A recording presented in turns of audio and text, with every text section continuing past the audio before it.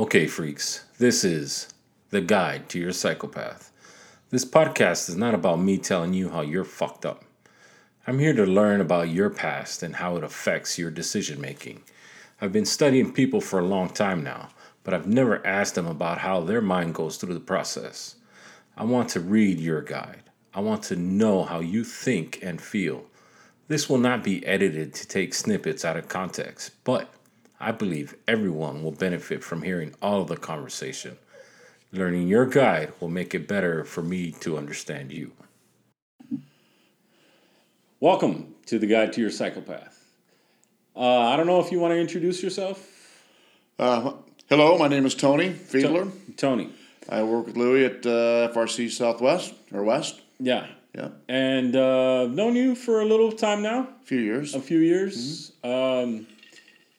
I've talked to you a lot at work about music, but I wanted to get your story about who you are before we get into a music podcast. Okay. And for the music podcast, I'd really like to talk about different whatever we get into, but that'd be on a different podcast. Okay. So this one's going to be all about you and your history. Like I said, I don't edit the conversation. I just let it go. Okay. Whatever you want to talk about. All right. And if you get quiet and you don't want to talk about something, I'll change the subject. Okay. All right. So I'm an open book. I don't have a lot of things that I'm embarrassed to talk about. So. Yeah. So what I like to do is I like to start from the beginning. Okay. All right. So what do you know where your mom was born? My mom was born in Ohio. I don't remember the town, to be honest, at the moment. But she was born in the northwestern corner of Ohio. And your dad? My dad was born in Indiana. Indiana? Yeah. Okay. I'm not sure of the town on that either. And you were born where? I was born in Angola, Indiana, a little town in the very northeast corner of the state. Okay. Yeah. What is your earliest memory that you have? Oh, wow. Yeah. The earliest memory. Yep. That's a tough one. Yesterday? Yeah. Last week, I think what I had for dinner. My earliest memory is I remember we lived in a very small house in Angola, and we had a dog, and the dog's name was Mickey. Mickey? Yeah, okay. A little beagle. And I was probably 5. You remember playing with the dog outside? I remember the dog getting attacked by the neighbor dog, a German Shepherd. Oh. And Mickey had a big gouge out of his side. I mean, we ended up having to put him down. Oh, because I remember in the backyard being a little pretty upset about losing our dog Mickey. You didn't see the fight? I didn't see it. I just heard it. We went running outside, and the neighbor had broken up the fight, and I just remember sitting next to the dog, petting him and consoling him. But we ended up having to put him down. I don't remember the details after that too much, though. But I'd say that's probably an early memory. I was probably 5. But you remember being sad? I'm sorry? You remember being sad? Oh, yeah. I was devastated. Yeah. And around the same time, I don't know why I have a strange memory of this, but being in the front yard of the same house, it was a really small house, watching a blimp go by. And I was probably 4 or 5 at the time. Yeah. We had Did you always play outside? I was always outside. Yeah, we were always outside. Yeah. You and your brothers and sisters? I have a sister. You have a who's sister? 3 years younger than me. Okay. Yeah. I was born in 1961, February of 1961, and she was born in June of 1964. Oh, okay. Yeah. You guys, only 3 years apart, you guys played with each other a lot? Yeah, we were close. We still are. Yeah. Yep. And you guys were always outside playing with the neighbors' kids? Or I don't have a lot of vivid memories of playing with her real young. I remember beating up on her a lot. We still talk about that. Being the older brother. I remember when I got a little older, wanting to learn how to do kung fu and karate, and I used to practice moves on her. And she took it pretty well. I can remember practicing flips. I'd grab her, I said, I had a book. I had these books on kung fu and karate. I'm like, all right, I want to learn how to do this front flip or whatever it was called. And I would grab her by the arm and I would throw her onto the, I'd throw her onto the bed. Oh, okay. I didn't want to hurt her, so I did take it easy on her. I threw her onto a bed, and she would just jump up laughing. She loved it. I mean, because I'd flip her. Yeah. Or I'd do this side thing where you flip her on her side, and she'd jump up and do it again. No I was shit. probably, I don't know, 11, 12, maybe 13. And Learning karate from a book. yeah, I learned it from a book. Yeah, it's when the movie or the TV show Kung Fu with David Carradine was popular. Yeah. In the middle 70s, early 70s. So I was probably 13 about the time. Yeah. And he was real popular. So the whole Kung Fu thing was the thing. Where did you get the books from? Oh God, I don't remember. I remember subscribing. My parents subscribed to Boy's Life. It was a catalog that came out once a month, I think. And I think it was like an advertisement in there. My parents ordered it for me. Obviously, I didn't have a job. So Yeah. I didn't pay for it, but they would. They knew I was interested in it and thought it was kind of cool, and they didn't have any problem with it. So they ordered the books for me. What was elementary school like? What was it like? Yeah. Well, I went to elementary school in a little town called Pleasant Lake, because we moved out of Angola, and we moved to a little town called Pleasant Lake. So I went from a town of about 4,000 to a town of about 400. Really? Maybe 600. And Pleasant Lake was really small, but it was a very Norman Rockwell kind of setting. Angola, the whole area was very something out of a Norman Rockwell painting. Yeah. It was a small town. I had about 4 or 5 friends who were great friends, and we were always outside. We were always down. There was a lake, obviously, because we lived on Pleasant Lake. The county I grew up in was called Steuben County, and it was kind of known, at least in the region, for to be the county of 101 lakes. Okay. So there was 101 lakes in this one county. So lake life was the big thing. Fishing and boating and skiing, and in the wintertime, ice skating. It would freeze over. The lake would freeze over because it wasn't a huge lake. And But the wintertime was cold. winter times were very cold. It would freeze, and so we would ice skate a lot. Actually became pretty good ice skater. Really? My dad had snowmobiles, so we were riding snowmobiles all the time. But grade school was small. It was a small one. There was 2 stories, but it wasn't a huge building. I mean, I don't know how to describe the dimensions of it, but I mean, it was like not even the size of one of our hangars, at work. And grades K through, 1 through 6, actually. I went, in kindergarten, I went to Angola, but 1 through 6, I went to Pleasant Lake School. I remember it being pretty, a strict school. They still paddled you when you were bad. Okay. We still got spankings. Yeah. Corporal punishment was not frowned upon back then. But the school was small enough where they mixed all the grades together. Oh yeah. Well, no. The 1 through 6 were in different classrooms. We weren't in the same room. No. Oh. No, they had different grades would be in different rooms. But I mean, my 6th grade class, which was the only class, they didn't have like 3 or 4 first grade classes or 2 or 3. You had one first grade, one. Yeah. Because the town was so small, there wasn't that many kids in each class. So there was maybe 20 kids in my 6th grade class. Yeah. Maybe 22. So it was small. Any teachers stood out to you? Yeah.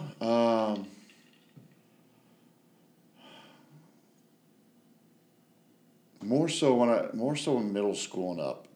In grade school, we had one teacher. Her name was Mrs. McMillan, and she was very strict. I had terrible handwriting. She'd put me out in the hallway to practice my handwriting for like hours because my handwriting sucked. And it still does. It still does. It never got any better. And it's worse actually. Yeah. Because I'm lazy now and I just want to get it done. So I write fast. She stood out. She was a real disciplinarian. Yeah. Not a lot of kids liked her. Not a lot of kids liked her. Yeah. No, nobody liked her. She's the one that stood out the most. To be honest, I can't recall the rest of the names. She was the only one that really stands out. Yeah. What about middle school?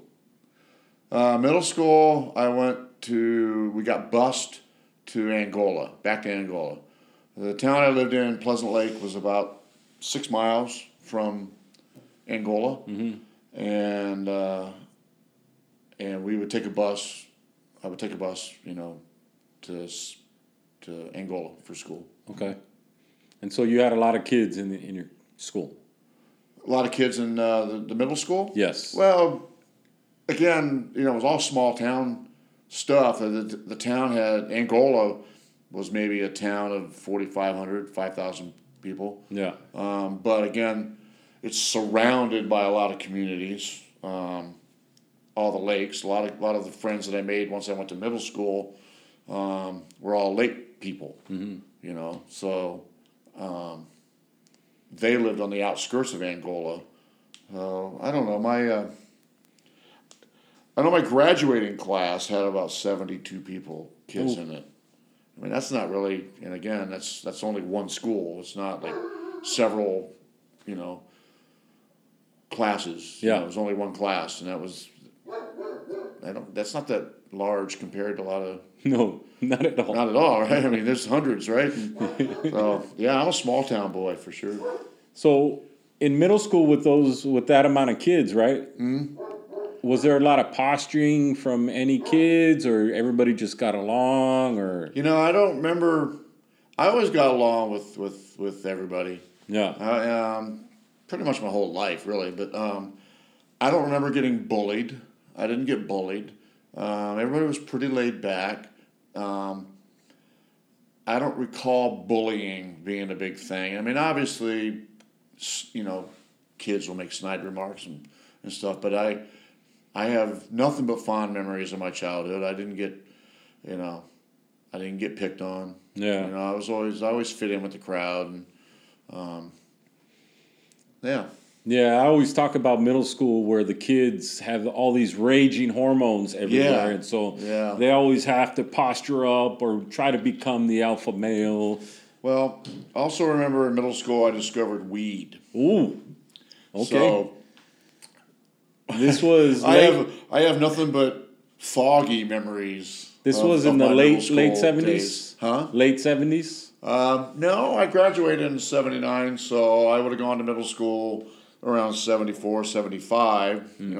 High school, freshman year, would have started 79, about 76, right? Yeah. So my middle school days were 74, 73 time frame. Okay. Yeah. And at that time, there wasn't a big emphasis on trying to stop drugs. Oh, no, I would say there was. Was it? Yeah, I mean, not like nowadays. I mean, marijuana is so accepted, but parents do it now. My parents didn't do it back then. And the first time I got caught doing it, or it was discovered that I was doing it, it was like the end of the world. It was, By who? By my parents. Oh, both of them? Oh, you want to know the story of how I first got busted? Tell me. I don't know. I was probably 16, 15. And my mom used to clean my room. And she had, and I had a bag of weed that I stored under the bedpost, the little ledge under the bed. Yeah. By the leg, where the leg joins together. Yeah. There's a little piece of wood there that joins them together. That's where I kept my weed. She had to move the bed to sweep it, right? And so she moved the bed, swept, and out comes this big old baggie of weed. And I got called to the principal's office, just to let you know your mother's coming to pick you up. Oh. I'm like, oh, okay.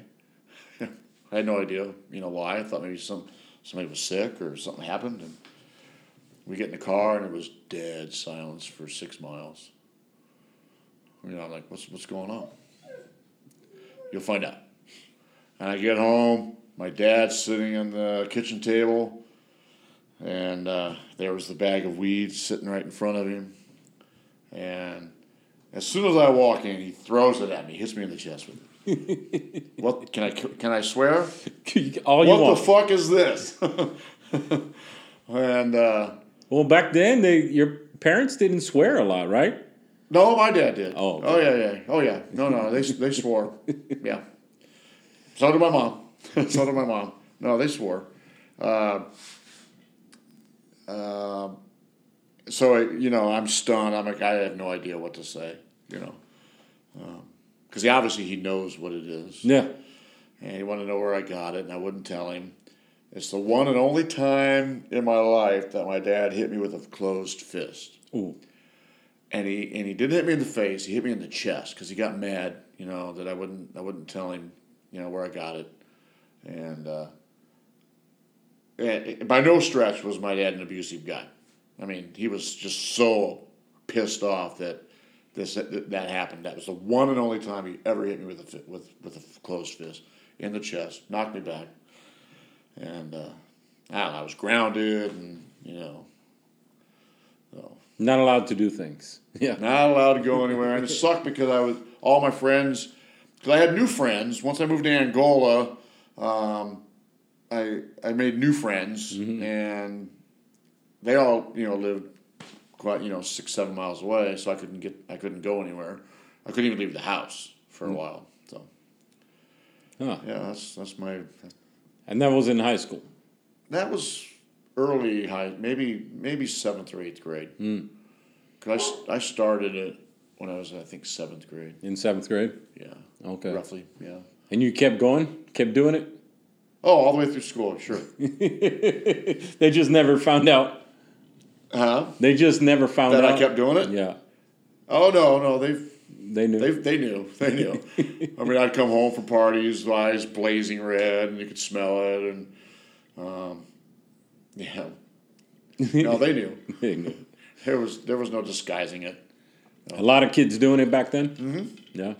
Oh yeah. Well, at least my friends. Yeah. I hung out in that crowd. The stoner crowd. The stoner crowd. Yeah. That's where the cool kids were. Yeah. All the cool kids were stoners. And I was kind of a jock for a while, too. I played football, and I played golf and tennis. You had golf in school? Yeah, we had a golf team. Yeah. And I played golf all the way up through my senior year. Okay. Yeah. And so you're in high school. Mm-hmm. How'd you like school?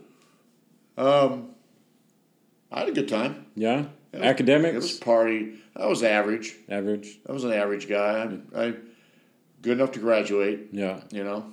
And good enough to join the Navy. Okay. But I graduated in '79, and my grades were average. I didn't try hard. Yeah. I didn't care. My dad would get mad at me, and he said, "All you give a shit about is where you're going to get your next joint." And I'm like, which is kind of true. Yeah, you're kind of true, Dad. Did you ever work in high school? I worked, yeah. Yeah. I worked for my dad, actually. He owned a gas station.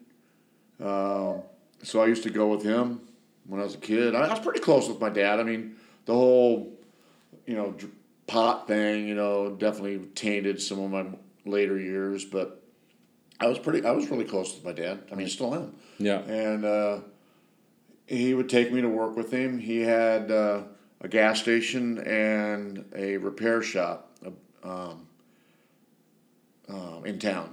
So I would help him. He would take me to work, and I'd sweep the drive. I'd help pump gas. He would show me how to change oil, how to change spark plugs. In the old days when he would do that. So I definitely worked, and then he had a second job. He drove a bread truck. He was always pretty ambitious. He always wanted to bring in some money. The bread route actually made him some pretty good money. Did it? Oh yeah. During that time frame, he ended up buying a cottage on another lake.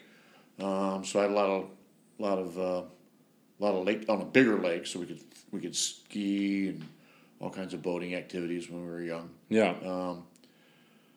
But yeah, so he would take me to work. He would take me on his bread route, and that probably instilled some work ethic that still is valuable to this day. Because he used to get my ass up at 4:00, 4:30 in the morning, because he'd have to go to restaurants to deliver bread. What was the bread? Folsom? No. Not Sunbeam, it was the other one. I want to say Folsom bread, but I might not be right. So the bread wrap. Yeah. Whatever the brand was, it doesn't matter. He'd pick it up from a company and he'd take it around. Yeah, he would go to a warehouse and he would have the orders from the previous day, because when he would do a delivery, wherever, whether it was a restaurant or a store or whatever, they would give him the order for the next day, and he would load up, and he would holler up to me what to put on the racks, and because this place wanted this, so I'd have to fill up a rack with this, and then the next, Yeah. And it was, I wouldn't say it was tough work, but it was I had to get up early and move fast. And move fast. Yeah. But it was a great experience. Every place we went, we probably had 40 stops throughout the day. We'd start the first stop at a restaurant about 5:30 in the morning. That way they'd have their dinner rolls and all their bread for the day, and they got to know me, and Yeah. they were always cool to me. I had a lot of good memories from that. Nice. And then I worked at a golf course for a while. As a caddy? No. I worked with the greenskeepers. Oh. I would help with mowing fairways, mowing greens, raking sand traps, just general watering, just general groundskeeping kind of stuff at the golf course. Most of your friends have jobs? Most of them had jobs that I can remember. Yeah. I also worked at a fast food restaurant when I was probably 17. A local fast food place. Yeah. Called Penguin Point. Penguin Point? Yeah. Burgers. For 2 years, all my girlfriends came out of Penguin Point. They were waitresses or cooks at the restaurant. So my whole love life was centered around French fries and fried chicken. Oh, okay. And pretty good food? It was all right. It was like a McDonald's and a KFC combined. Because we served fried chicken, and burgers and fries and all that good stuff. Yeah. And it was Indiana, so a big food in Indiana was a tenderloin. A tenderloin? Yeah, it's and to be honest, I'm not even sure what the meat was. It's some kind of steak, cheap steak that's pounded and really pounded into a big flat, disc, and then deep fried, and it was really good. But to be honest, I can't remember what was really in it. Probably pork. It's probably pork. Yeah. Yeah, but it was good. But I was a burger guy. Yeah. Yeah. Yeah. Still am. It shows. So you get through high school. Okay. And after high school, what are you doing? For a year, I'm doing nothing but a bum. Really? Yeah. For a year, I working? I worked. I was always working. Yeah. I had a job at a factory. What kind of factory? I got fired from every place I ever worked until I joined the Navy. I got fired from every place. I got fired from the golf course. I would have got fired from my dad if I wasn't been his son. But because I'm not proud of any of it, and we joke about it now. I mean, even me and my dad. But I mean, I used to steal money out of the cash register. I used to give my friends free oil changes. They bring their car in. I would give them packs of cigarettes, out of the cigarette machine. Yeah, I was a shithead when I was a kid. I mean, I didn't do anything. I wasn't like a criminal kid, but I was a shitty son. Yeah, I'll be honest. I would have been fired by him if it wasn't his son. But I got fired from the golf course. I ended up getting fired from that restaurant, Penguin Point. What'd you get fired out of there for? I got fired from Penguin Point because I used to. They paid extra money for mopping the floors after closing, and I used to always. Anyway, I would always make extra chicken when I worked. Like, say I worked a Friday night, and I would always make extra chicken near the end of the night, knowing it was going to get wasted. Yeah. So I would take bags of chicken to where I was going to go party with my friends, and so they loved me. I'd show up with food, and I would always want to do the floors because it was. I mean, I look back now and it's like shit for money, but it was $7 to mop the floors. You got an extra if you stayed late and mop the floors. You got an extra $7. Yeah, and I mean it's 1978. I guess that was it's a lot of money, a big deal. Yeah, and you could get a couple beers with that at least. Yeah. You could buy a few things with that. I bought weed. Yeah. I would buy weed with that. But I took some friends with me one night. I said, "Come on, come with me. I'm gonna do floors tonight." I actually called the restaurant. We were at a party, and I called the restaurant, and I asked the guy who was running. Usually the guy, because I wasn't working that night. I was at the party. We were all getting messed up, and I called the guy that was working, and I asked him, "Hey, you mind if I do floors tonight?" And he's like, "Yeah, I don't care." So I came in. And everybody left, and I stayed, did the floors, and I told my friends, wait for about 15 minutes, and then come back, and I'll bring you in, and I'll make some food for y'all. And then, so they came in. Like I said, it was dark. It was like 11 o'clock at night. Everybody was gone, and I brought them in, and I couldn't fire up the grill because the grill gets cleaned, and the fryers and everything, but we also served ham and cheese and roast beef sandwiches, microwave. So I threw a bunch of sandwiches in the microwaves, and we were in the lobby getting high, and then I went in and made the food, and I was taking the food out of the microwaves, and I yelled out, "Your order's up!" And as soon as I said that, I looked out, and her name was Ruby Ray. Short little fireball of a lady. Yeah. Probably, I don't know. Well, back then I thought she was 80. The owner? She was the manager. Oh, the manager. She had been working that night. And she came back because she saw lights on. And because she had gone uptown and then came back and drove by and saw lights. So she came in, walked in. I had weed. We had weed in the, it was booths all around the inside of the restaurant. We had booths set up. And so my friends were sitting at the booth packing a bowl, getting ready to fire up the next bowl. And I yelled out, "Order's up." And I like, "Oh, hi, Ruby." And she's like, "What the hell are all these guys doing here? Are your friends doing in here?" And she was just pissed. Yeah. "Get them out now." And I don't remember what all she said. I was really wasted. And "Get them out now," and this and that. And I'm going to have to tell Steve tomorrow. Steve Palermo was his name. He was the owner of the restaurant. And I'm going to have to tell Steve. I'm like, "No, I understand." And so everybody left, and I got a call the next morning. "You're fired." I talked to Steve. "You're fired." I kind of expected that. Yeah. And that was, I don't know, around 78, 70.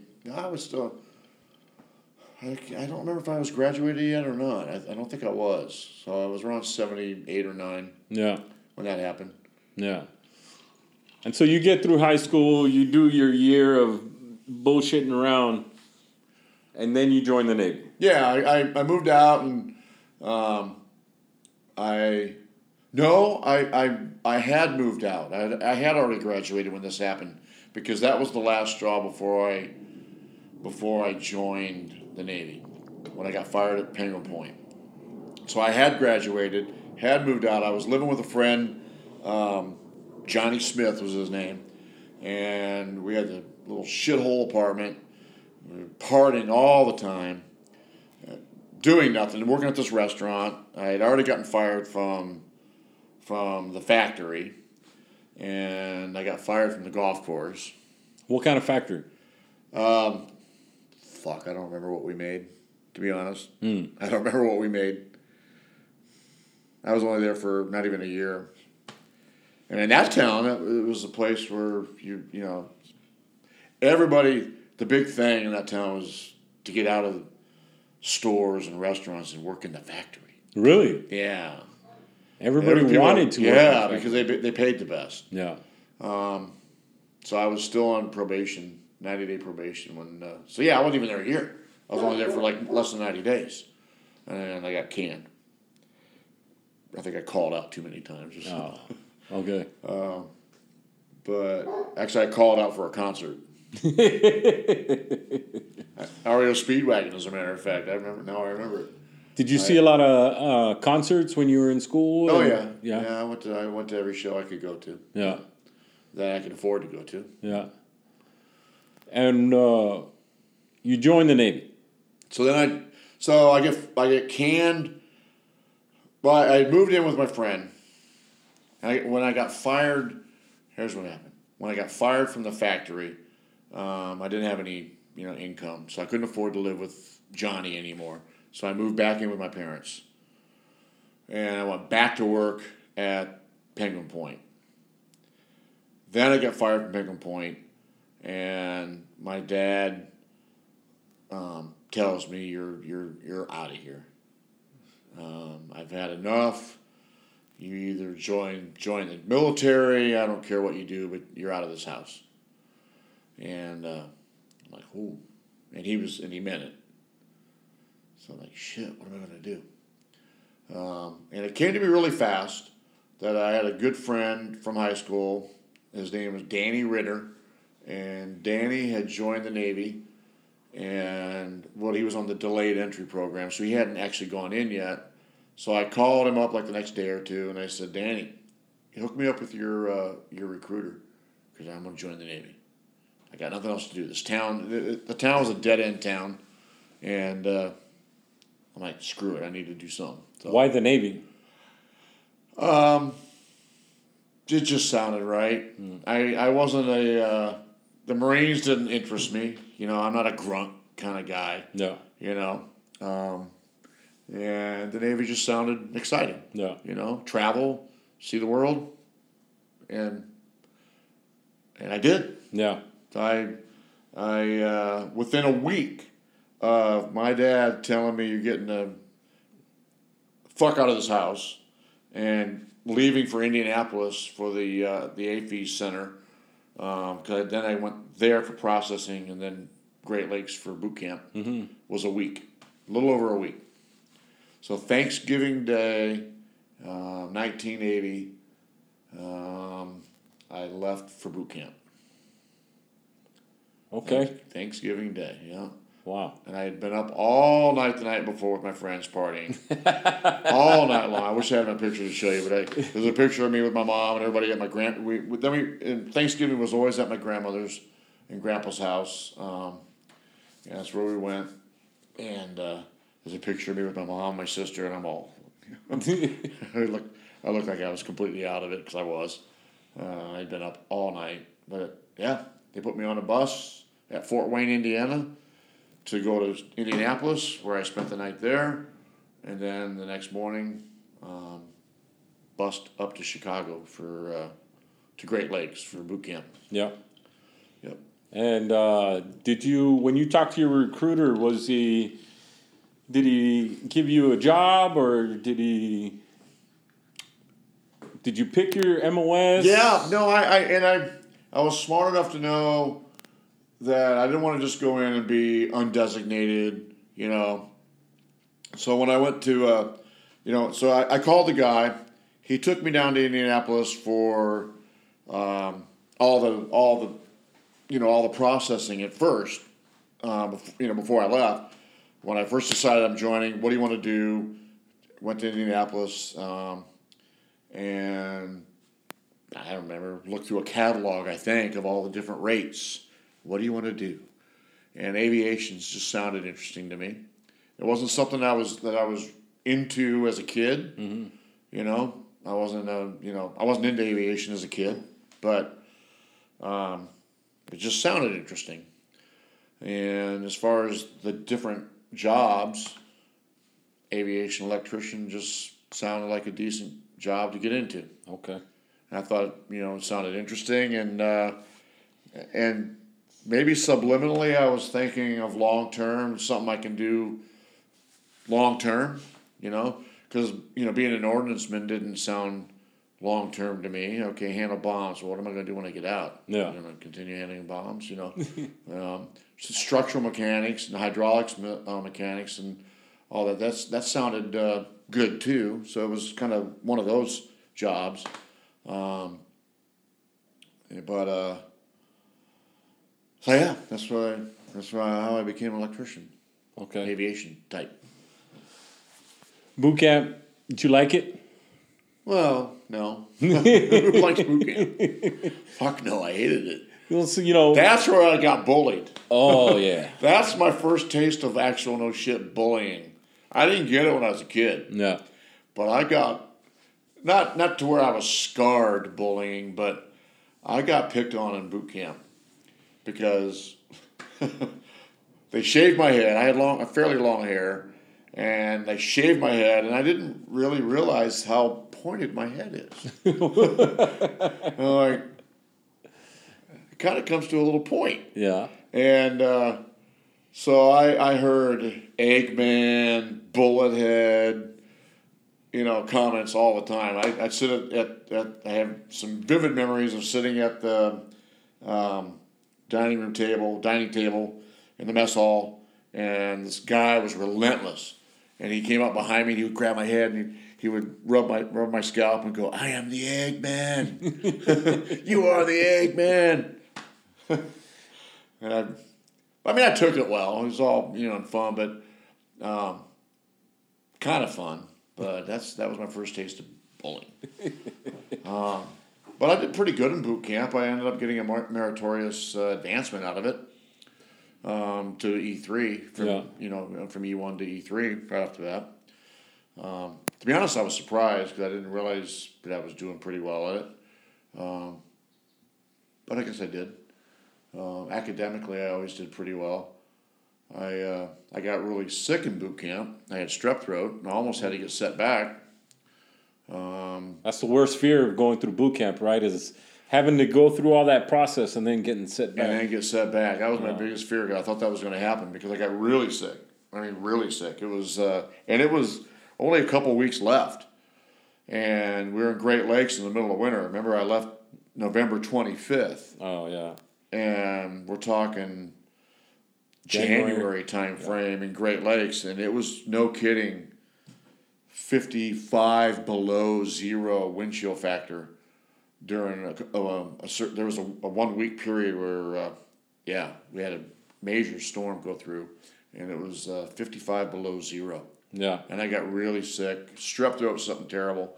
Didn't eat for a day or two. Passed out. I lost a shitload of weight. And in boot camp, when it's that cold, they don't have you do anything outside, do they? No, we did most of our stuff inside. All of our drilling and everything was inside. Yeah, they don't want you outside. And when we did go outside, no kidding, the uniform of the day was your hands in your pocket. We had the pea coats and ski masks and gloves and all the thick socks and boots and the uniform of the day was putting your hands in your pocket. Okay. It was so cold. Yeah. Yeah, it was terrible. Yeah. My whole life, that's the coldest I've ever felt. You're getting that icy cold wind off the lake. And the wind chill, right? Off the lake. Yeah. Where's your first duty station at? Did they give you a wish list? My first station was actually Memphis, going to A school. Okay. When I had got designated or I got selected to be an electrician, aviation electrician. So the A school was in Memphis, Millington, Tennessee. So I went there and did school, and then my first actual. And then you got, depending on your class standing, you got to pick your duty stations, and that was where I had my first taste of success, of real success. Because all my whole life, I just kind of trudged through life. I wasn't a failure, but I wasn't great in school. All I cared about was partying, and my dad, all I cared about was where you're going to get your next joint and where's the next party. I'm like, yeah, you're right. But I was starting to grow up a little bit, and I took the schooling serious, and I was the class leader. I graduated top of my class. Okay. And I was like, wow, I've never been top of anything. It's kind of cool. You've been on top of something. I've been on top of shit, but not academics. So I got first pick, and I picked Jacksonville, Florida. Cecil Field, actually, to be exact. Mm-hmm. Florida sounded fun. Jacksonville sounded fun. I had been to Daytona. That was where our senior trip was Daytona. Okay. So I'm like, I had a great time in Daytona Beach. Yeah. So I'm like, well, Jacksonville sounds fun. So that was my first duty station. That's considered shore duty.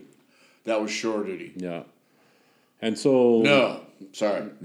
I was on sea duty. Oh. My first tour was sea duty. Okay. I went to school, and then I went to a squadron in Cecil Field, VA 105, gunslingers. And, it was sea duty. Okay. My first deployment in the Navy was 1982 on the John F. Kennedy. Oh. Yeah. Okay. You spent a lot of time on board ship. During that time or throughout my whole career? No, during that time. During that time we did, yeah. Yeah, we made several detachments. I did a 6-month deployment in, like I said, 1982 on the John F. Kennedy. And then we came back, made a bunch of debts. And then in 1983, I made a 8-month deployment on the Carl Vinson. Mm-hmm. It made its first deployment. Did you guys go anywhere cool? Oh, yeah. Went to PI. Ah, okay. Went to Subic Bay. Yeah. PI.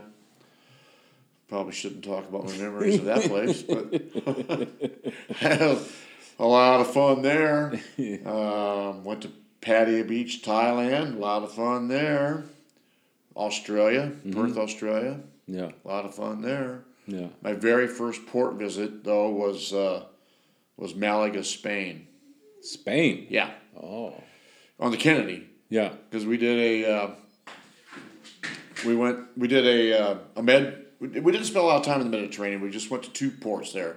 Went to Malaga and Toulon, France. And then we went through the Suez Canal and went into the Indian Ocean, went down and hit Perth, Australia, and then came back, went back through the Suez Canal the other way, and we were supposed to go to Haifa, Israel, and Izmir, Turkey, but during that time frame, they all went to war with each other, and we had to stay off station for a while. And then my last port on that cruise was back to Malaga. So on that 6-month deployment, the first stop was Malaga, and the last stop was Malaga. The first stop was in January, and it was cold as hell and rainy.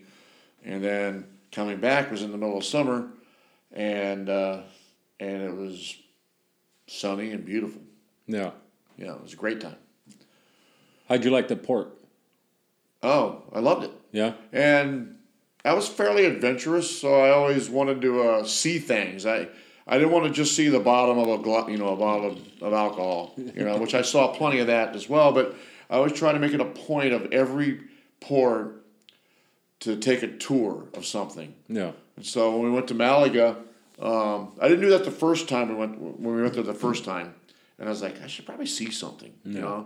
I joined the Navy to see the world, so a bar's a bar, you know. Why They all look the why not same get out everywhere of in the the bar world. and go actually take a tour? So the ships always had their special services and recreation committees always had sponsored tours to places. So my first naval experience as far as doing a tour was in when we went to Malaga. I went to Granada, Spain, and went to this place called the Alhambra, and it's a 15th century Moorish palace that was big back in hundreds of years ago. It was because the Moors had occupied Spain for years, and that was like their big palace. Yeah. And so I went and visited that, and that was really cool. It was really cool, and that place actually had significance that at the time I didn't realize until later when I became a guitarist and into music. One of my idols for classical guitar was Andres Segovia, and he spent hours and hours and hours at the Alhambra, and there was pieces of music written that were inspired by the Alhambra. Oh, okay. So at the time when I went there, it didn't mean anything to me because I was just a party, punk 20-year-old, But at least I had the sense to balance the partying with actually seeing some of the world. Adventure. Yeah, get out there and adventure a little bit. Yeah.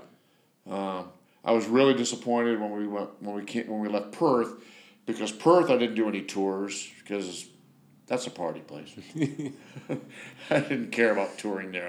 That was where you want to hit the bars. Yeah. Because that's where the people are they loved Americans, and it was just fun. Yeah. But coming back, when we were going to Haifa, Israel, I had bought a tour tickets to go to several places that were biblical. We were going to go to. I was going to take a trip to Bethlehem.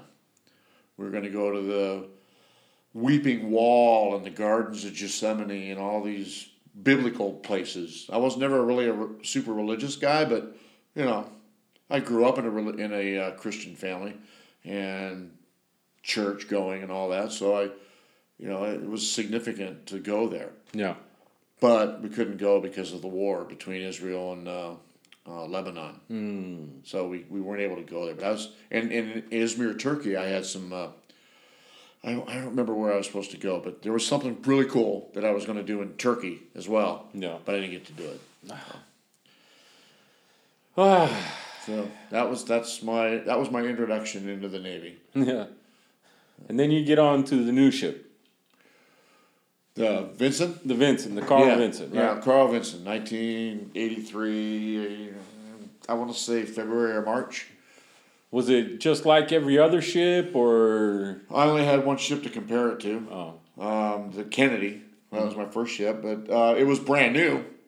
So, and it was a nuclear carrier, and Kennedy was conventional. Yeah. So we were on a nuke. Everything was newer. So I wouldn't say it was. Yeah, I mean it was. It's hard to say a ship was nice. None of them were nice. They all sucked. But everything was cleaner and it was newer. Yeah. And bigger, a little bit bigger. Yeah. Yeah. And then you got around, and then moved around a lot in the Navy, staying in the same rate. Yeah. I did. I did 3.5, almost 4 years in 151. Then I went to Memphis, back to Memphis, and during my first tour in the Navy, I got married. When I first got married, and got orders to Memphis to go to school again for an advanced electronics school, and then I got orders from there. Again, I had another taste of success because I graduated. I was the top of my class in C school, and that was even a bigger deal because that was like like a college. Yeah. Because it was advanced electronics, and it was, when you go to college, you take college classes, it's a couple hours a week. This was 5 days a week, 8 hours a day of school. Yeah. It was intense. It was really intense. And we did that for 7 or 8 months. And I was the top guy in that class. So I felt, I felt pretty good about it. Where did you end up meeting your wife? I met my wife when I was on leave, and my first wife. Yes. My aunt and uncle set me up. Did they? Yeah. All right. So you met. Where did you meet your first wife? Okay, my first wife. I was on leave, August of 1983.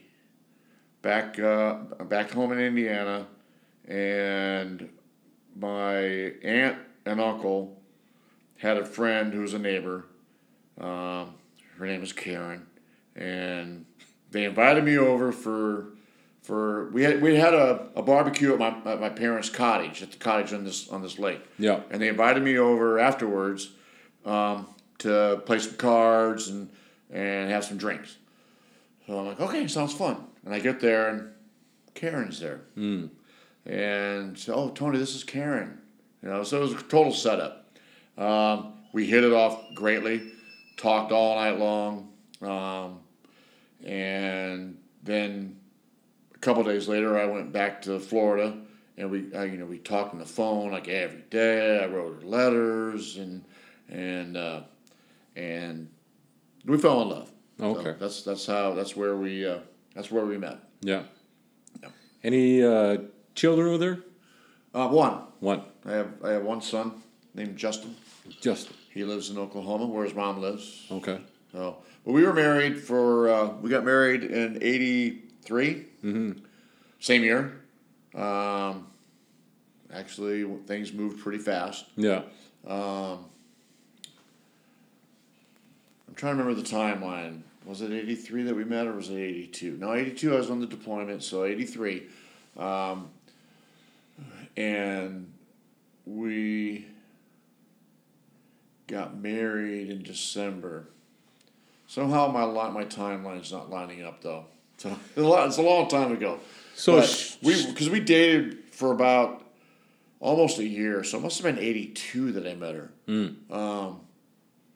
Yeah, it must have been '82 that I met her, and then the following year, '83 December, after the 8-month deployment on the Vinson, we got married because we were dating the whole time I was on the Vinson. So she was aware that you were going around with the Navy doing. Oh yeah. Yeah, we met while I was in the Navy and between deployments. Yeah. So yeah. And so you're bouncing around from squadron to squadron. You're working on aircraft. Well, I wasn't really bouncing around from squadron to squadron. I was. No, I mean like on your different tours. Oh well, okay, yeah. I to give you a quick little synopsis of my Navy career, was VA 105 from 81 till 84, end of 84. 85 to 86, I was in C School in Memphis. And then in October, September of 86, I went to VFA 125. That was shore duty. My VA 105 tour was sea duty, and then I had C School, and then I went to instructor school because when I graduated C School, I was at the top of my class. I had first pick of orders. I picked Lemoore. Did you? Yeah. And I only picked Lemoore because my parents lived out here. Oh, okay. My parents had moved while I was in school in Memphis in '85. My mom got transferred within her company to San Francisco, actually. Oh. And my dad moved as well, obviously. And 'cause he got a new job out here within his company. And I wanted to follow them. I wanted to keep the family together. My sister went with them. So I wanted to stay close to my family. Yeah. So Lemoore was 3 hours away from where they were at. So that's what got me to Lemoore. Then I did 3 years of shore duty at 125 as a FRAMP instructor. FRAMP was Fleet Replacement Aviation Maintenance Program. Okay. We taught maintainers. When you go through A school, you become an electrician. generic. Yeah. When you go to Framp, and they don't have them, they're not called Framp anymore. In fact, I'm not even sure what they call them anymore. But you would go to Framp to learn your specific platform. You know? Yeah. A7, my first tour was an A7, so I went to an A7 Framp to learn the A7. Yeah. And then I left A7s, because that's what VA 105 was A7s. Okay. And then they were getting phased out and getting replaced by the F-18. And so I came to Lemoore to teach Framp and new students the F-18. Okay. Even though I had never touched the airplane. It was all academic. I'm just, PowerPoint presentations, and this is what it looks like. Oh, okay. I don't know. Well, what happens when this happens? I don't know. I never touched it. I've never done that before. I never worked on it, but I'm teaching you. That's how the Navy works. Yeah. Yeah. But it was a good tour. It was a great tour. I did well at it, and again, I think I acquired some characteristics and some skills that's carried on throughout. I'm not afraid to speak in public anymore. Before, people's number one fear is either death, taxes, or speaking in public. Yeah. I'm not. I still get nervous. If I have to do any kind of talking in front of people, but I can hide it better now. Yeah. I can hide it well. Yeah. Because even when I do interviews, they're like, "You seem pretty calm." I say, yeah, inside I was a mess. I just know how to hide it. But so that was a good tour, and then when I left there in '89, I went to the USS Ranger down in San Diego because I wanted to get out of Lemoore. We wanted to see something else, so we wanted to go to San Diego. So I got orders to ship's company on the USS Ranger. And that wasn't my favorite tour in the world. No? No, because... Ranger was a smaller boat? No, not so much that. It was a conventional carrier, kind of in the same class as a Kennedy. Okay. But it was eye level. I'm a squadron guy. I'd always been more of an O-level squadron kind of guy. And eye level wasn't really my bag, baby. Yeah. I made some great friends there, and I had a good time. Saw some good. I did a couple cruises with them with that ship, but I missed being in a squadron. There's a sense of community and camaraderie and cohesiveness that you feel in a squadron. Eye level and ship's company especially, everybody's all over the place. Yeah, and it wasn't. It was parts of it I really liked, and parts of it I did not like at all. Every 5 days I had to spend 24 hours on the ship, even when you're in port, because when you're on duty, it's 5-section duty, and it's 24-hour duty, and you're on the boat all night long, and I didn't dig that too much. But so anyway, I got orders from there back to Lemoore in 1992. Back to VFA 125, actually.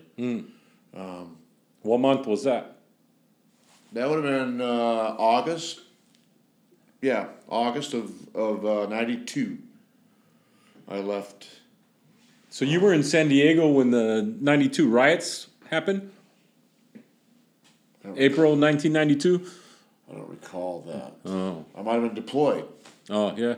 I might have been deployed because I did a couple deployments, and I was on a deployment up till a couple months. So I would have been deployed. I don't recall the riots and was the Rodney King thing in LA from Rodney King. Yeah, yeah. No, I wasn't down there when that happened. You're talking about the the reaction 1992 to the Rodney King beating and the verdicts or something, right? Yeah. There was, if I recall, it's a long time ago. No, where was I when that happened? I to be honest, I don't remember. Yeah. If it was April of '92, I would have been deployed. Yeah. Yeah. So you get stationed up here in Lemoore. Yeah. Came back to Lemoore in 92. And you continued in the squadron? Yeah. Doing I went 18s? I went to VFA 125. I've been 18s ever since my first tour in the Navy with A7s. No. The only platform I've ever worked on is the F-18. Oh, okay. Yep. 125, not as an instructor, but the second time was working in the, they call it Framp and Hardcore. So I worked in the hardcore side, which was not the instructors, Yeah. Worked in the shop as an electrician. Yeah. Good times? A blur, to be honest. I mean, yeah, it was fine. Nothing. I don't have any fond memories or bad memories of my time there. It developed me as a technician. Yeah. Because I worked mid crew for a while with a guy named Daryl Storley. I thought you were going to say strawberry. I was trying to recall Storley. It's Storley. One of the best electricians I'd ever worked with. Oh, really? Yeah, great electrician, really smart. And another guy, what was his name? I can't recall his name now, but we actually became good friends. But two really good technicians that I learned a lot from. Yeah. Yeah. Yeah. Yeah.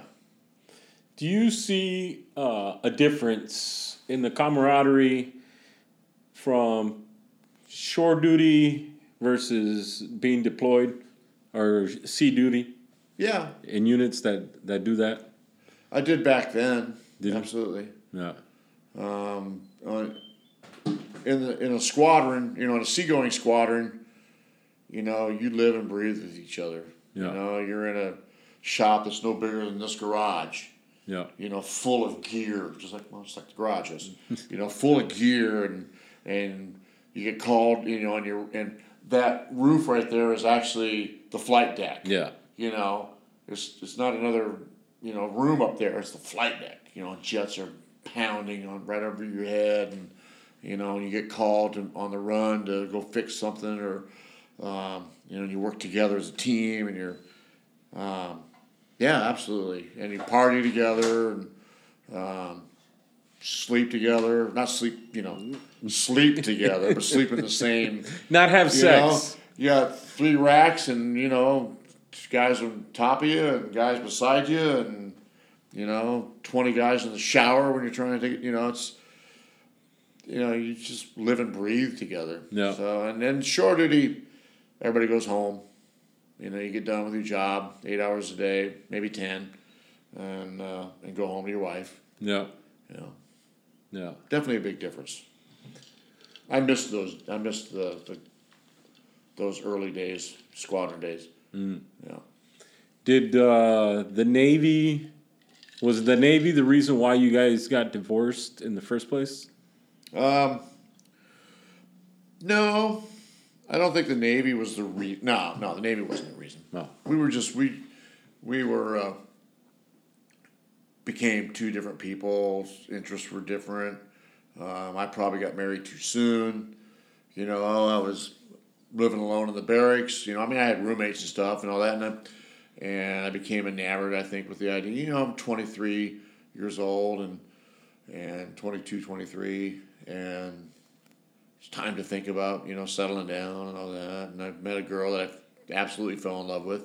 I wrote her poems and, but I was young and full of verve, and I've always thought of myself as a fairly creative guy. And, I used to write her poems. But once life settles in and, our personalities were completely different, or became different, I discovered guitar, and I became really my maybe later in life infatuation with music really took a hold then. Really? Oh yeah. And that happened in the Navy? Yeah. Yeah. Yeah. The first time I learned how to play guitar was around. It was on that deployment on the Nimitz or on the Vincent. Okay. There was 2 guys in the shop that were guitar players. One guy's name was Brian Finley. But you wanted to talk about my music stuff later.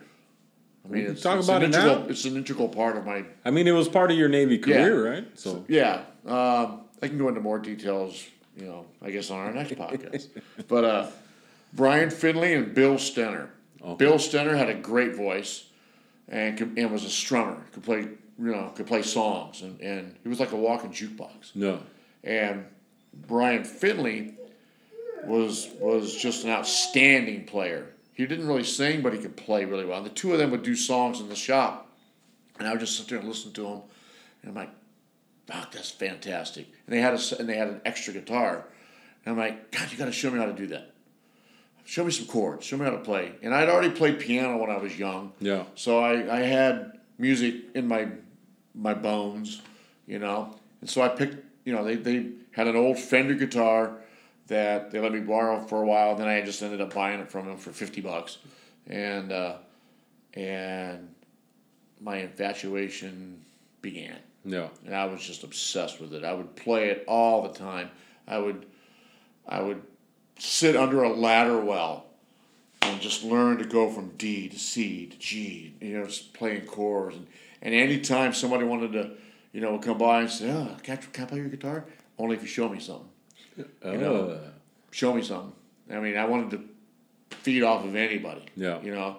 I mean, so that became my infatuation. And my first wife said, she made some comment that I was just her infatuation. I was just the infatuation of the month when it came to her, my relationship with her, because I was. And then, this became my infatuation. Yeah. And it drove a wedge, really, between us. Yeah. Which is too bad, I guess. So you did 20 years in the Navy.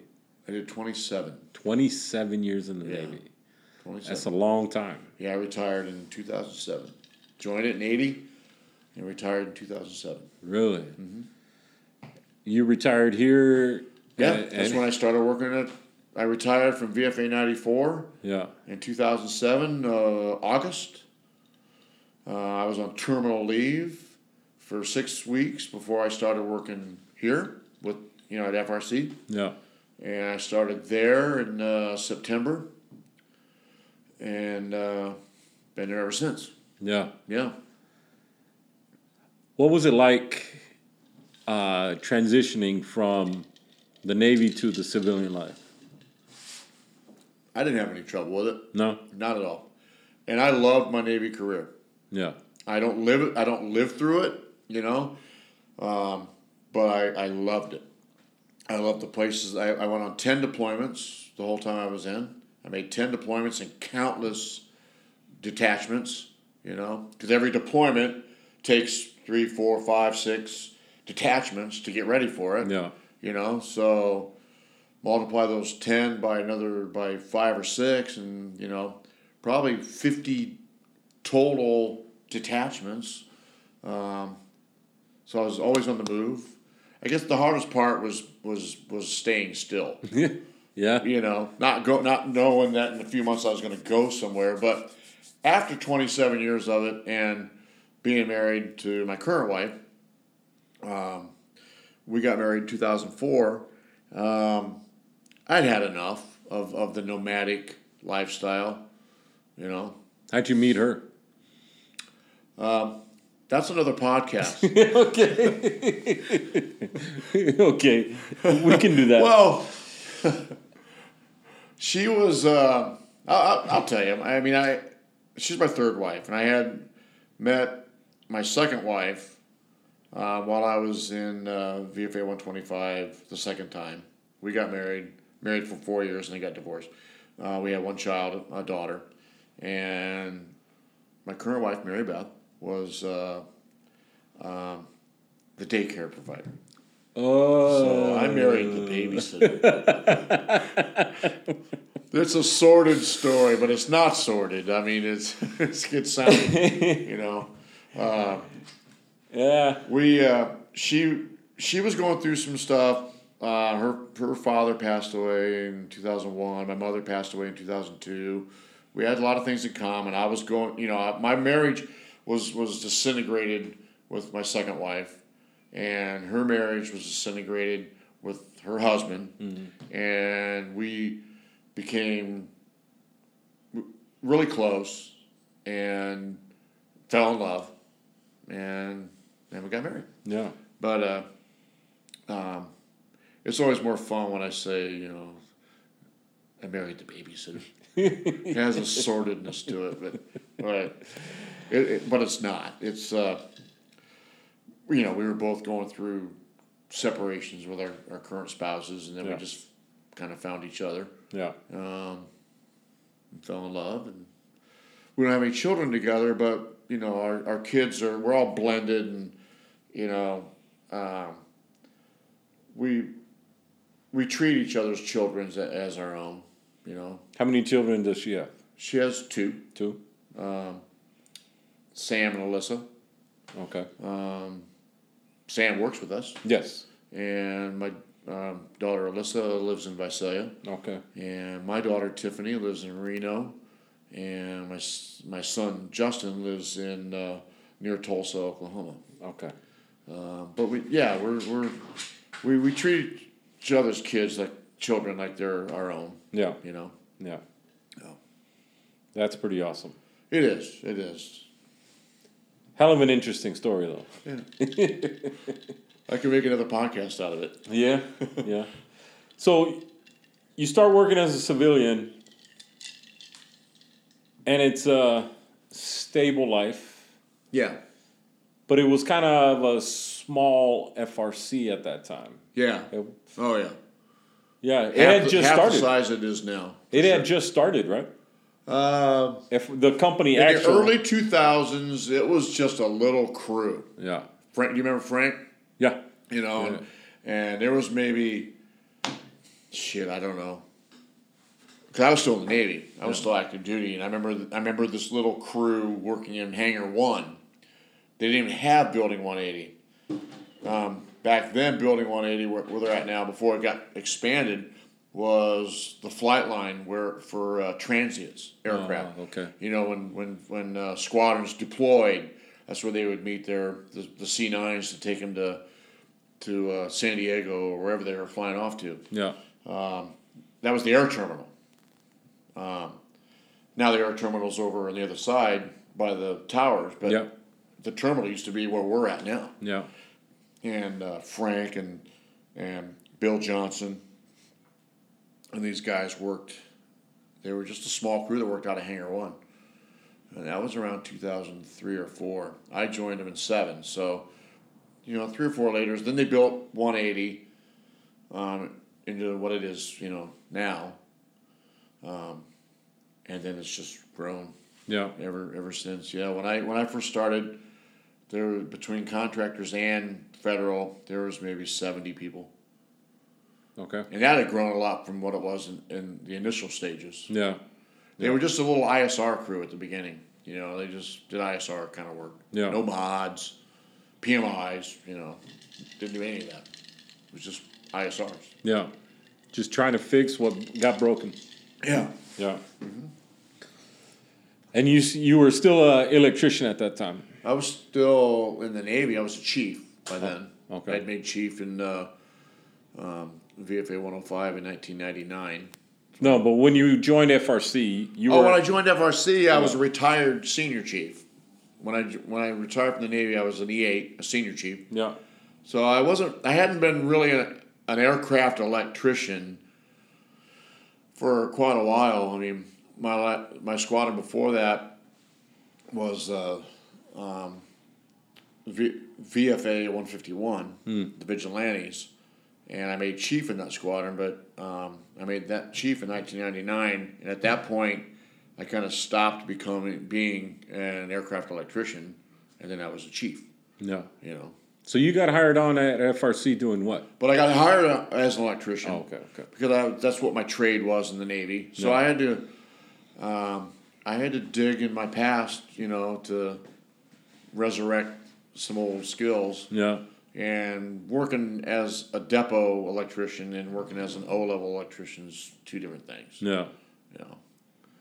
But it was really good to have had that foundation as an electrician in the Navy. Yeah. For sure. I mean, it definitely helped me.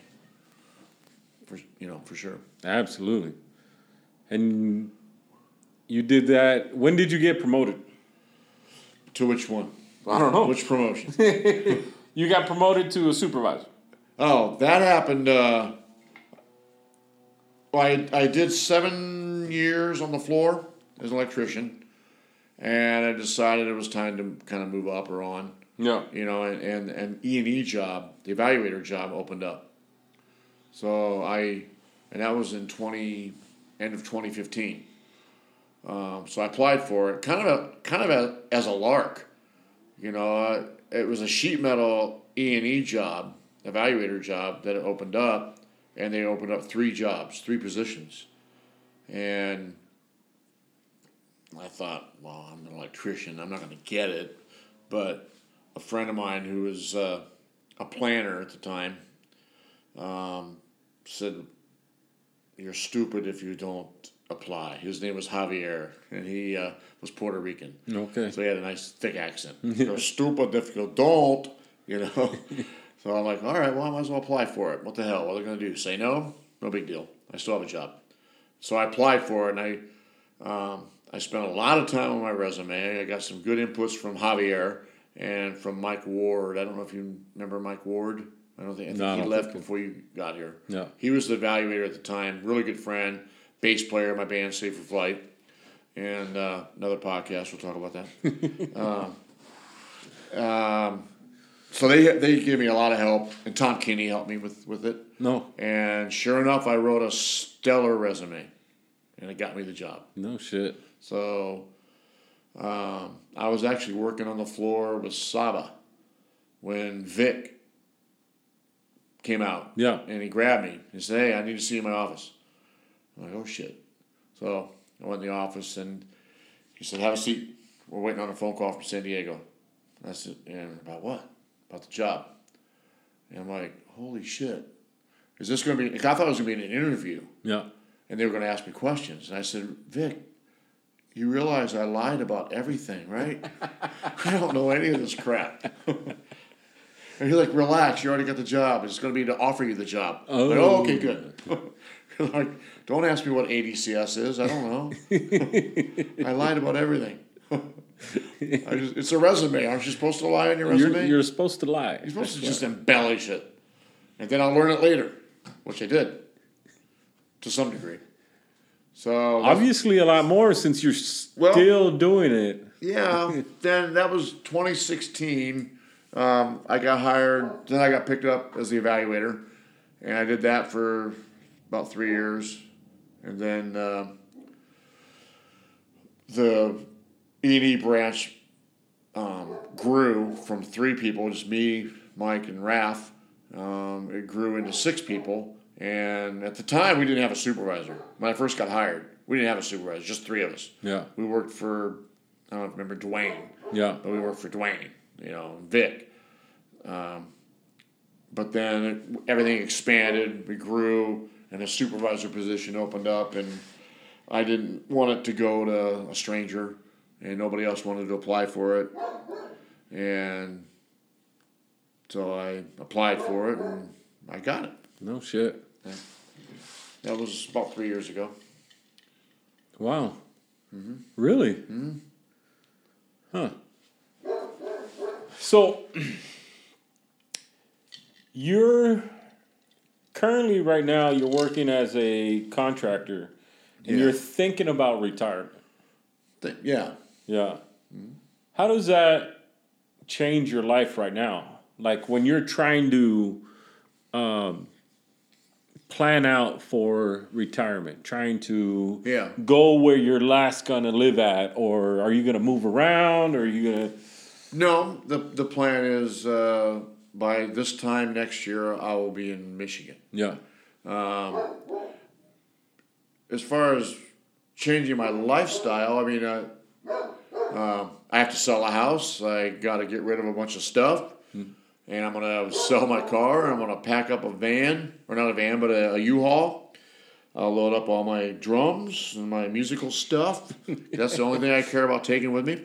And that's my wife's in Michigan now with the house. Yeah. And you're not going to sell any of your music equipment. I might pare down some. Oh, okay. A little bit. I don't need everything that I have, but the PA, because my plan is we're only going to live not even an hour from Detroit. Yeah. The music scene over there is a lot better than it is here. Oh yeah. So I'd like to, I'm not giving up music, So I want to play in a band over there, and so I want to keep my equipment.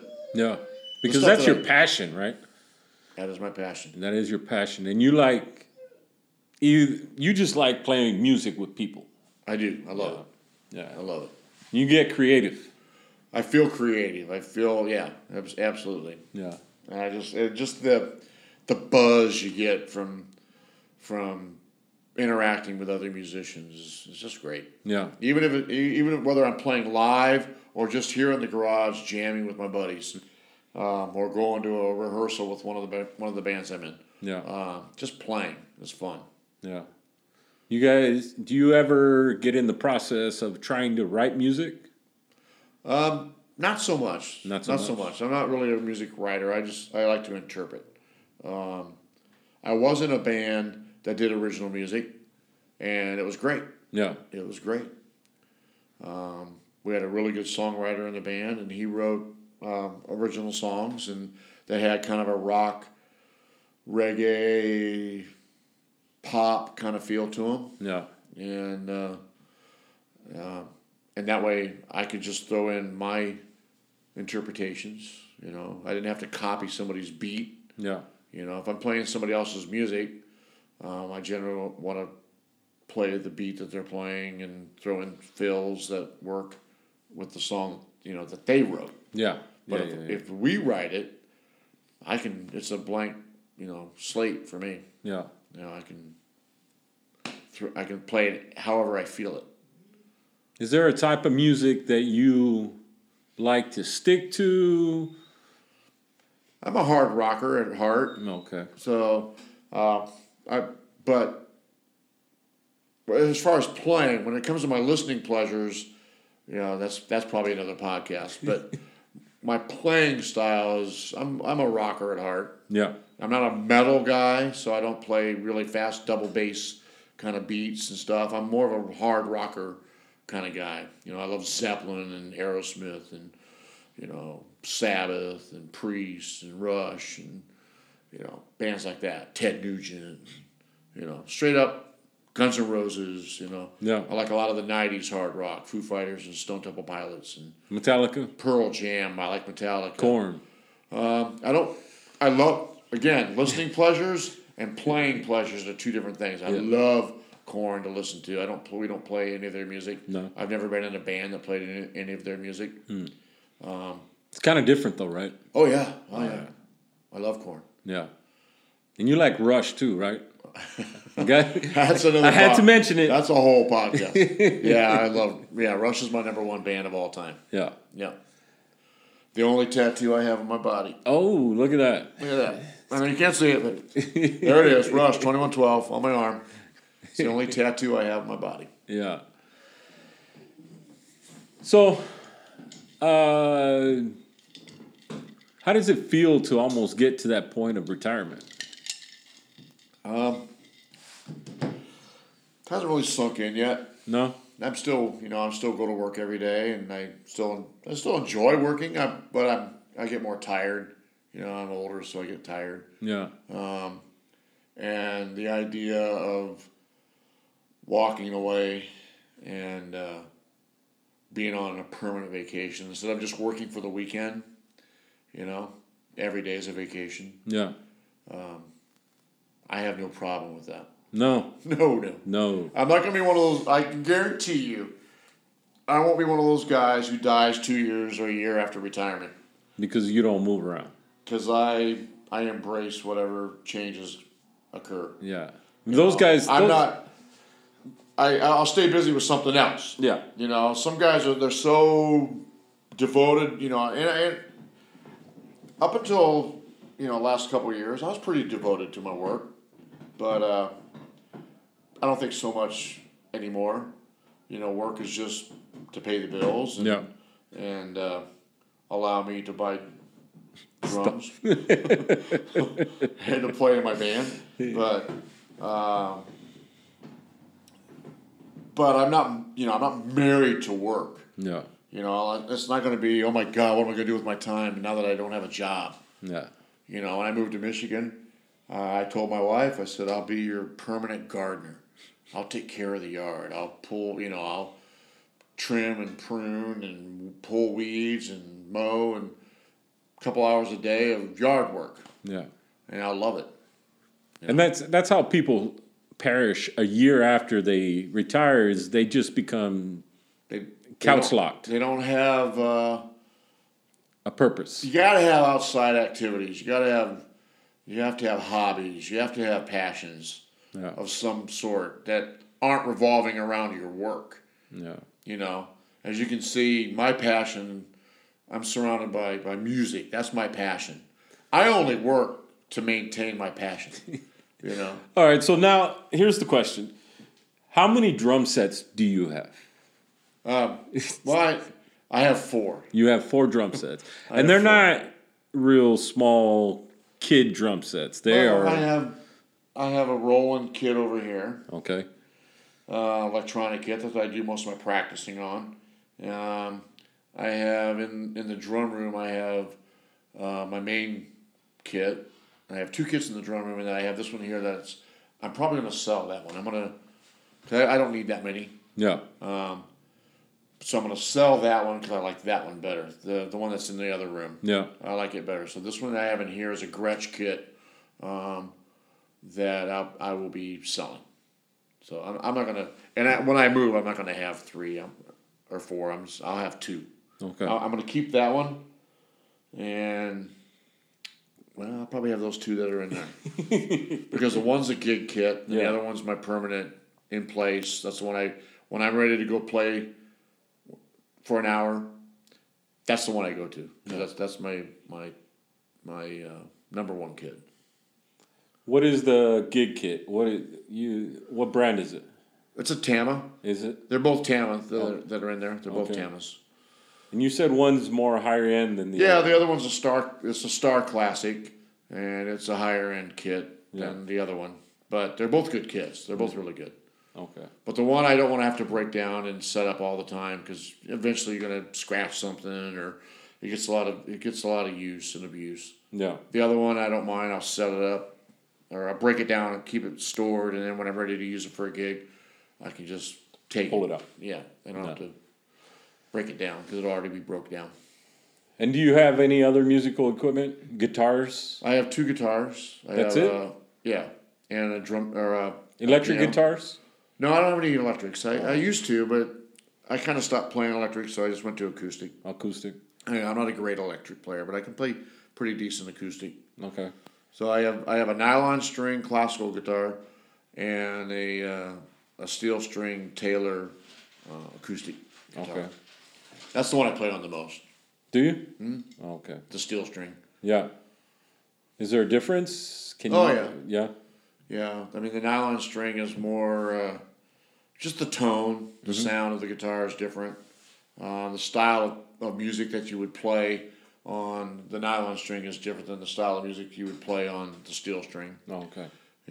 Back years ago, I was really into classical guitar, and that's all nylon string playing, finger style, and reading music, and I was really into that for a while. Yeah. And then I developed a problem with my right hand where I couldn't really finger pick very well anymore, so I kind of gave it up. Yeah. And I didn't want to stop playing.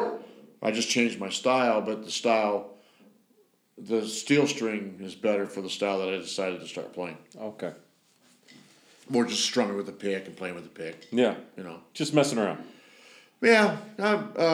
I take it serious, though. I mean, I know, I used to play a lot of songs, and And for a while, I told you about it at work, the acoustic act that I was going to do. Oh, with yeah, a friend yeah, of mine. yeah. That's kind of fizzled out, I think, but we did one gig with it, and it was a lot of fun. Did you? We played out 24 songs, and I spent a lot of time relearning, because once I became a drummer again, that's been my focus. Yeah. Is drumming. Yeah. And guitar took a back seat, but for many years it was all about guitar. Okay. Is there anything that you did to prepare for retirement?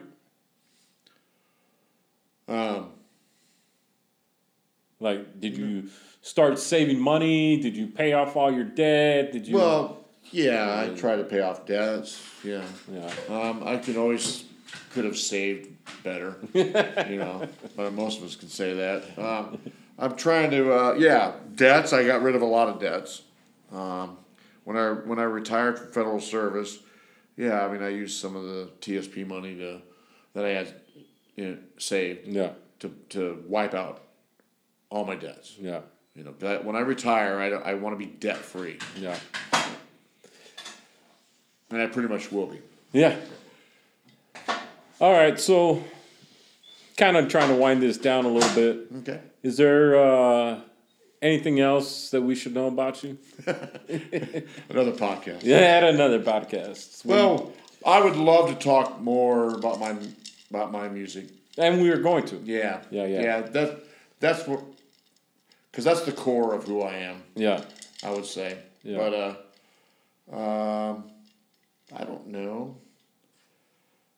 You covered a lot of my history. Yeah.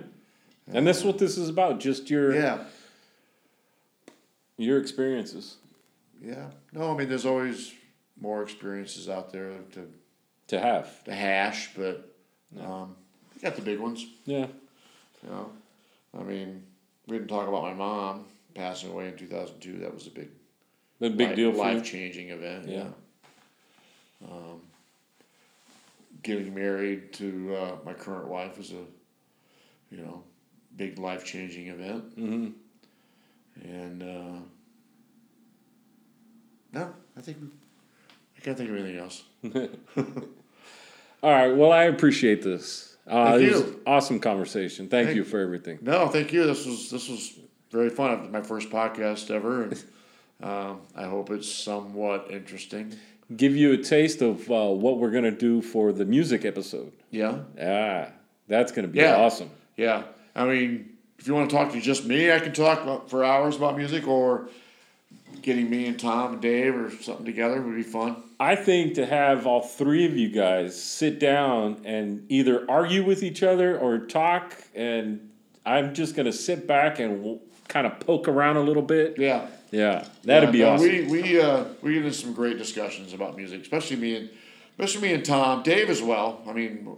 All three of us are great lovers of rock and all kinds of music, and we all have diverse tastes. We're not just stuck on one style. We all love a broad spectrum of music. Yeah. All of us. Yeah. So it'll be awesome. Yeah. All right. Thank you for this. We'll talk to you later. Thanks, Louis. Well, that's it for now. I want to be clear on something. No one person grows up the same. Everyone has their own opinion and how they come up with it. That's why I started this, so that I can understand you and your guide to your path. If we all have different strengths, then maybe, just maybe, we can learn from each other.